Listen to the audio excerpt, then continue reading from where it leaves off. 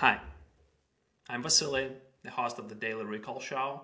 Today I will explain how to think in systems. And I will actually do that in real time for the topic that I don't really know much about. So you'll get to see if I'm any good at this process, and you will get to understand the process really well, because I will not be dumping at you some theory and stuff, but you will just get to see how it works in the real world.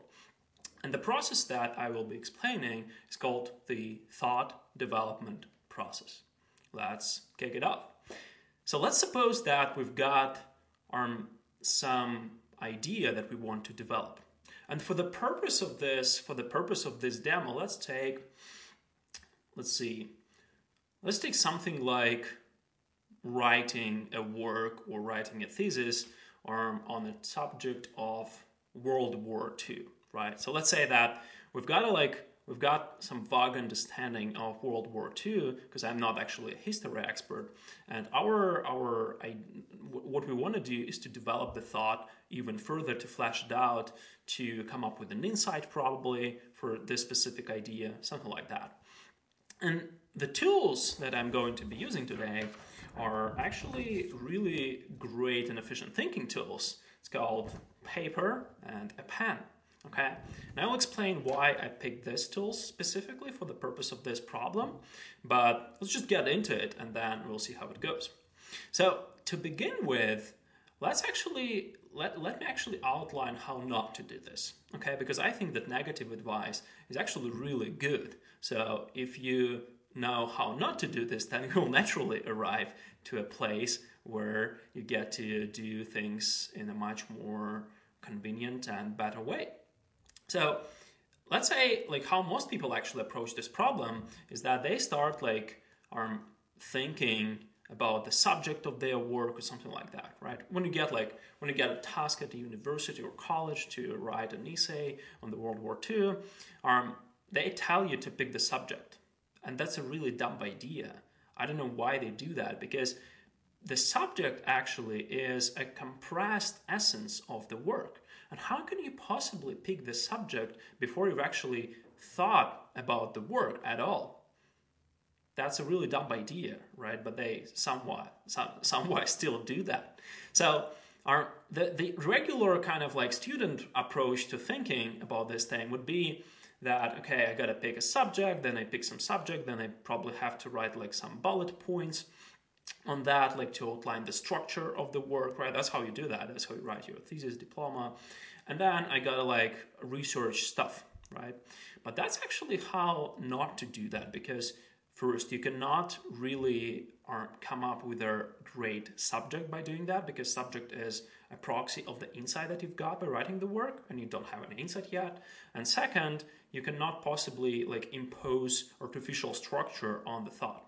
So that's just an example.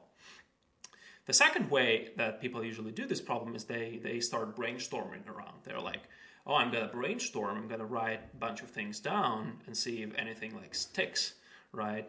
And that's really a dumb idea as well. Brainstorming is good because it lets you bypass your filters that actually kind of take their craziest ideas, which have the germ of becoming really good ones, away. But brainstorming is very limited to in comparison to what I'm going to show you.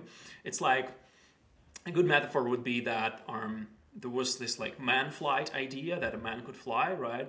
And the first actually realization of that idea was the aerostat, the balloon. And brainstorming for thinking is like aerostat for man flight. It's a proof that we can actually augment the thinking process, but it's very limited, right? Because this thing, it cannot fly really fast. You cannot really control where you fly, where the wind goes. That's how you do that, right? Then the balloon can easily break and then you fall. So there are different problems with that. And the system that I'm going to show you, the thought development process, it's more like a jet fighter, something like that. Like the F of any model, the United States jet fighter, which is great and which can fly supersonic and do all those things. So that's just to keep in mind why brainstorming is good and why it's bad. The reason why it's bad is because any idea that you brainstorm, you have no criteria for actually sorting them. How do you actually do that? So, and why do you need many ideas if you can just know how to solve the problem? So that's why brainstorming is not the right approach. But how are we going to do this? We've got a list, we've got a piece of paper, and first let's just start by outlining what we're after here, right? So I don't have actually any idea what we're going to get, and that is good, because if you know what you're going to get out of this, this means that you've already known that. You don't have to develop any insight at all, right? So any research is when you're not exactly sure what you're doing. And we're going to start by just writing down the thing as it is, right? So that's what we're really gonna think towards, right? We want to expand this idea, we want to develop this idea, we want to find out any insight about this idea. Let's go. So the first thing that I would do is to just think proactively if I have anything that might be relevant to this World War II idea, okay? And just like write it down. So that's a very, very, very simple and very quick process. You don't have like write down many different things and use like a wall or something like that for doing this. So I'll just go ahead and write down what I remember about the World War II. And the thing is that I remember that there were like these Soviet Union guys, because I'm from the post-Soviet Union country. There was the Soviet Union, they were United States, then there were like these Nazi guys, of course, there were like some Japanese guys, there was this very popular tank model, which is T-34, which they fought for Berlin. Let's actually write that down as well. And then yeah, there were like this Italian guys who actually joined the Nazi, something like that. Then it was like 1945 when the war ended, and then yeah, 41 when it began, right? So that's actually it for now. I think we can go on with this. It will be enough to show you the idea and the thought process, and then you can actually use the process to extend this further or to apply it to any problem that you want to think of. Okay, so the first idea, the first kind of big part of the process that I'm using here is called spatial interface. Spatial interface means that we do not do this thought process in a like linear sequential way, which is a text, right? So you've got like a notebook or something and with lines, or a page on your computer screen in the Word or in the word processor. When you like type there or write there, you basically just follow the rules. You start from the left top corner and then you kind of like go down, right? So that's actually not very good for thinking, and I'm going to show you why. So the first thing that we need to do is to take a spatial interface, which might be their piece of paper, just a piece of paper. And then we can do like any like large one, we can pick a whiteboard or something, but a piece of paper will suffice for now. So let's just look at this and see if there is anything interesting just from this first like from this first outlining. Okay, so from the system standpoint, this is the second big cluster. From the system standpoint, what we actually did right now is we went from a monosystem to a polysystem with zero connectivity. Well, what does that mean? So if you watched my video on the mono to poly transformation, I actually explained how to do that for a pack of pencil. And if you don't remember that, let's just bring it up real quick. So a pencil is a monosystem because it's like used out its resources for development, and it just does its own function, right? You can draw with a pencil. And if we want to like improve the system and improve the function which the system is performing, which is drawing, we can take this system through a transformation called mono-poly. So we do our homogeneous polysystem, which means that we just put a bunch of pencils together in a pack. So we've got like a pack of 10 pencil, okay? And that's actually really good because a pack of 10 pencil is better than a pack of 1. You can collaborate, you can have one more if you break it and stuff like that. So that's That's step one, a homogeneous or mono to poly transformation. Then we can shift the parameters of the pencil. And the way to increase the efficiency of the system, of the newly merged poly system, is by changing and improving the diversity of its elements. Okay? And in the pack example, we did that by just saying that, okay, we've got like 10 pencils in this pack, but they're all the same. But what if we do multicolor? That would be great because you could do so much more, right? By having just 10 our most popular colors, you can draw many different things, instead of just having like black, all of them black. So by increasing the diversity of those monosystems, which the poly system is comprised of, we've got a homogeneous poly system with shifted parameters. That's step 2. Step 3 would be to do from homo to hetero, do the object type transformation, where basically a heterogeneous poly system with shifted parameters is a pack of multicolor pencil with some other object that augments the function of drawing, which might be a compass or a ruler, right? So we added new objects to the system.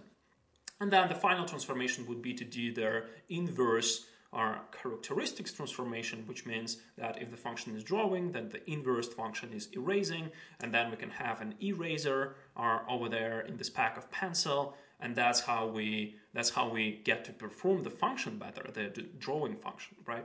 That's just a quick recap. And the cool idea about this transformation is that a thought that we're developing, it's actually a system. So I want just to repeat that for this idea to kind of sink in your head. A thought that we are developing is actually a system, okay? And what we did now, when I first wrote this down, World War II, simple thing, that was just a monosystem. It was just one idea in my head, right? But we actually did the first transformation right now, and you probably haven't noticed that. We went from a monosystem to a polysystem, or a homogeneous polysystem. Okay, and it's called our zero connectivity system because those elements are not connected any much together. But let's actually think from the spatial perspective. I can easily, by looking at this piece of paper with these like monosystems that are individual and outlined over there, I can see easily that those like Japanese Nazi guys and Italian guys, they were actually the bad guys in the war, right? And on the opposite side, I can see that like there was Soviet Union and there was United States, and they were actually the good guys. So that's a really interesting insight. So let's write that down. And what we did now is we kind of like leveled up a little bit, right? We understood that those individual components, they combine into another system, into another representation, okay? So I'm going to just write this down real quick. Good guys over there. And then we've got two arrows, right? So we've got good guys, like in Soviet Union and United States. And let's actually do this for the bad guys as well. So for the bad guys, we've got Japanese, we've got Nazi, we've got Italian guys, right? And yeah, let's just underline them so that you get to see this more clearly. So what we did now is that we used one of the features of the spatial interface for thought, which helped us to understand that, okay? And the idea is that when you outline things, when you outline individual thoughts in a spatial interface, you actually get to see connections between them, and not only between one-to-one, not only one-to-one connections, but one-to-many connections and individual interconnections as well. So it's really impossible to do that in a sequential interface. And this group relations thing is just does wonders. But then, if I think about this even further, the second characteristic of a spatial interface pops up, which is called the imprecise location. Okay, and if you take a look at this, you can see that we've got Japanese, we've got Nazi, we've got Italian guys, and they're all bad guys. And then you can see that there is like some space over here, right? And there are like three arrows that go from bad guys to like those elements from which the bad guys system is comprised of. And then immediately, like in my head, I start thinking that, like, could it be the case that there were more bad guys? So this is really interesting, right? Because here, the space, the empty space that's right there below the bad guys, actually helped me to identify a possibility that there might be another element to this cluster. So this is called the spatial location thing, and that's how I get to understand that, right? And I immediately see that for the good guys, I'm like, wow, those United Kingdom which fought in Africa, right, and or those France, and so those were like good guys. So let's add them over there. So that's how we did the first like our ideation phase, right? And United Kingdom, unless I like write down Africa over there, maybe we'll stumble upon something that might be relevant. So this is, you can go on like this forever. You can look for these individual relations. But an interesting thing is that another property of the spatial interface is that when you look at this, you can see that any element here might be connected to any other element. And the relation of those elements is actually a new knowledge type. Okay? So before that, when we just had like this World War II, it was just one unit, one monosystem. Now we have a homogeneous polysystem. Homogeneous because those are individual ideas, right? A polysystem because it's like a big kind of like not clear really system of many monosystems put together, like with zero connectivity. There is some over there. So that's cool. We've done the first step, right? And there are two different things from spatial interface that actually helped us to do this. The first is this idea that if there is space here, then there might be something else. So it kind of like has high suggestive value for developing the thought further. And then the second idea was that we could see the relations between those two objects, and we could see, okay, and if we just think about this Soviet Union and Japanese guys, what actually happened there? So that's another thought, right? That's another idea right there. So, but that's just first step. Let's move on and develop our thought even further through the thought development process. And the second step of the thought development process would be to take the system from having individual parameters to having shifted parameters. So again, we increase the efficiency of the newly merged polysystem by making the individual elements more diverse. Or in the example with a pack of pencil, that was going from a pack of just black pencil, the cool ones, to multicolor, right? So we increased the diversity of individual elements and the whole system became much better. So we can draw much more interesting stuff with our multicolor pencils. And here, the interesting idea would be that there are these like all knowledge representations, right? So all individual monosystems. And that's actually not knowledge, what is here. That's a representation of knowledge that is in your head, okay? And it's a very important idea to understand that. So whenever you write something down, whenever you read a book, whenever you whenever you see something that you think is knowledge, it's not actually knowledge.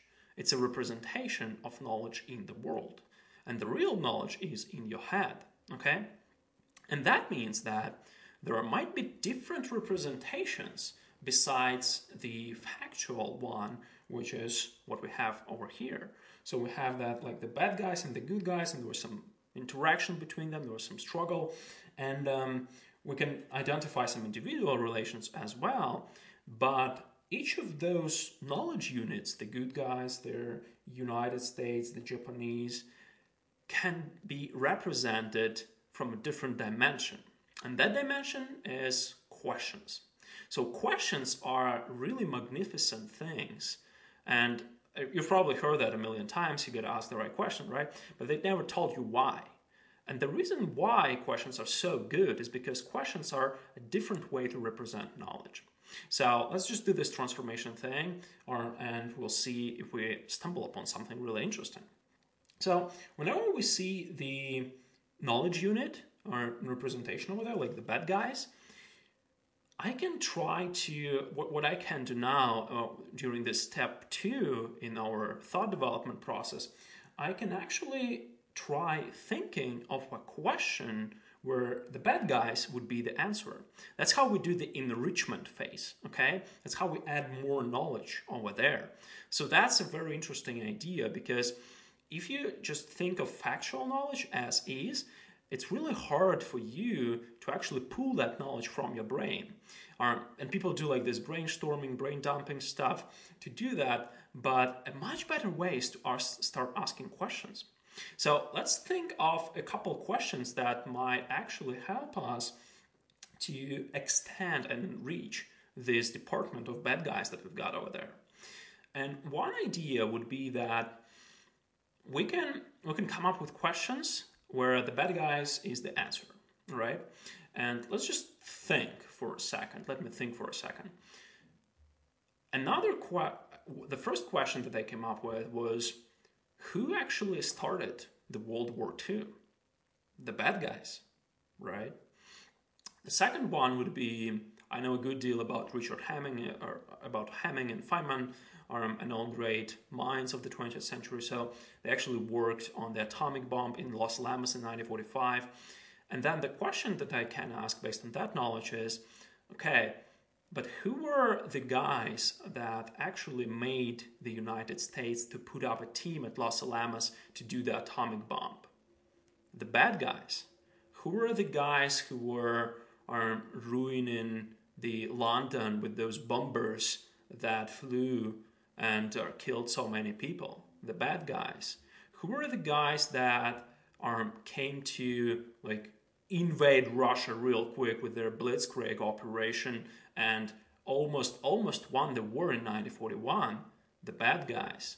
Who were the guys who killed so many people and so many innocent people in villages?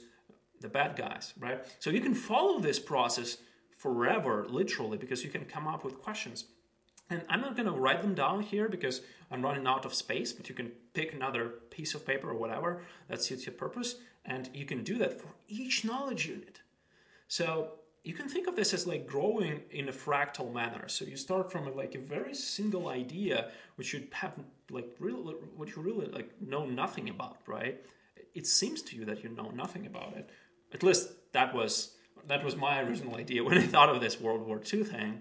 But then we can start thinking of so many different interesting ideas following the thought development process. So that's step 2. We shifted the parameters and we kind of invoked this another dimension of knowledge, which is questions. And we used the factual knowledge that we've got over there, the bad guys, to present it as an answer to the questions that we come up with. So that's what we've done. That's the step 2. The step 3 to the process would be to go from a homogeneous polysystem with shifted parameters to heterogeneous polysystem with shifted parameters. What does that mean? In the pencil pack example, that was basically when we added new objects that performed kind of a little bit different function than the original ones, okay? And in the thought development process, that means going beyond the text, okay? So now we actually only have symbolic representation of knowledge over there. Symbolic, I mean, we've got words, right? And some numbers as well, like 1945. But then what would be another object that can help us perform the function, which is to develop our thought, to flesh out our thought over there about the World War II? What would be the other type of object that could help us do that? And the obvious answer is media, right?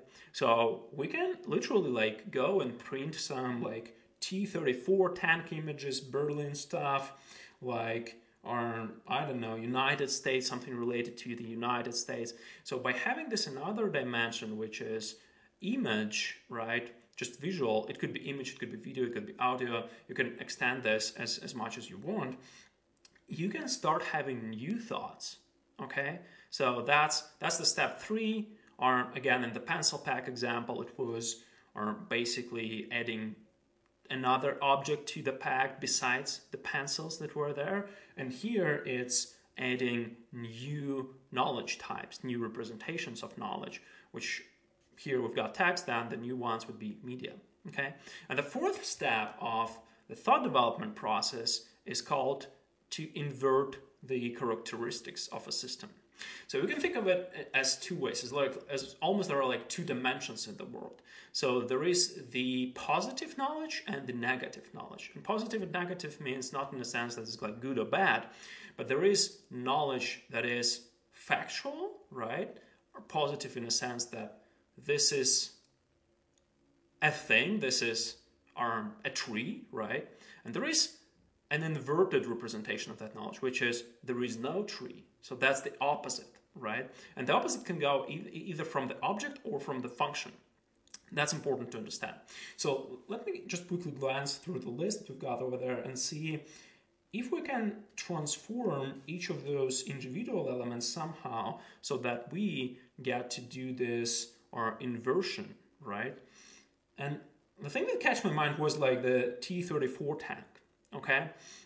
And let's see, like the function of the tank, of this war machine that was like crushing bones and going through soldiers, was to attack, right? That's what like the bad guys, the Nazi guys used our tanks for in the First World War and the Second World War as well. So the function of the tank is the attack function, right? To crush through those armies of soldiers. But then we can think of the function, and then we can like say, okay, and what would the opposite function be? The defense, right? And then I start thinking, okay, but like let's just invert this tank. What's on the other side? And it might be, from their object standpoint, might be no tank, and then I can start thinking, how did those tanks were actually created, right, in the first place? That's another line of thought that we can follow. And the more interesting one to me is to have an anti-object to a tank. So if a tank is an attack device, an offense device, then what would be a defense device? That's like a bazooka that you strike the tank with, right? And those guys actually, the T-34 tanks, they suffered that much from German bazookas when they were sieging the Berlin in 1944, 1945. So that's how we can like flip this, and we can see that so I'm just going to add an image over there just to like give you an example of the process. And we can see that if a tank is positive, then a negative would be bazooka. Right. So I just did that real quick with plus and minus signs to give you a visual idea of how the inversion works. Another example of inversion, so that you get to sink that idea in your head really clear, is what I call the greenhouse effect. So for example, we can have a really efficient greenhouse if we put half the plants that produce oxygen and half the plants that that consume oxygen, right? That would be a great greenhouse because those two would auto-catalyze each other and contribute to the whole system. So like the diversity of individual components of a system actually improves the system's efficiency a lot. Another example would be the pencil pack transformation that we used, right? So if you add an eraser, that's a much better pack of pencils, because you can draw and you can erase and you can draw better pictures with that. And some pictures, like those architecture designs, they cannot actually be possibly drawn without an eraser. So that's how you augment the function by a lot, right? So we've got some really good stuff here in just like 10-15 minutes. But let's see what else we can do over there. So we did all these transformations for a couple object types. So just to give you an idea, you can follow this process for an hour and you will get much more out of it, even out of your present knowledge. That's the best thing. The thinking comes from what you already know, not from what you like go and Google and just copy to your work or something. The thinking, the real insight comes from the knowledge that you have, not from the knowledge, from the information that you get out of the world, okay? And Another idea how I would be solving this problem would be to use their 3 tree screens metaphor. So that's a video right there. Go ahead and watch it if you haven't seen it. But basically, it actually allows us to add a time dimension and a complexity dimension over there, okay? And then we can take like one element of here, let's just take Japanese guys. And let's think through the time dimension for Japanese guys over there. What would, like, how they actually evolved as a part of the whole system during the World War II. And then we can go back in time and we can ask, okay, but how did actually, the really interesting question that I've just come up with is, how did actually Japanese come to be Nazi guys? I don't know. But that's a really interesting question. I'm going to look that up after I finish recording this. So you can do the same thing for like Italian guys. We can write like the biggest bad guy here, the Hitler guy, or you can go ahead and look it up, like how Hitler came to be a Nazist. So that's really interesting, right? And that's just the past. And then we can start looking, okay, but what actually happened to, say, Germany after the World War II? What did happen to them? What was the story? How the things evolved? So that's how you can really like start thinking about these things. And this time dimension that you add brings enormous amount of information and knowledge and insight, because again, all those things interact with each other, or you can start seeing clusters, right? You can start seeing relations between clusters, and that's the final step. So once you do this enrichment for quite some time, you'll start seeing the forest behind the trees, okay? And that the very tiny example of that is the bad guys and the good guys clusters that we've got over there in just a few minutes, okay? But once you do the enrichment, once you add more knowledge here, once you start defining those relations, asking questions, creating media and questions representations, all those things, you will start seeing more and more relations. You will form more and more clusters towards this idea. You will develop the thought progressively forward.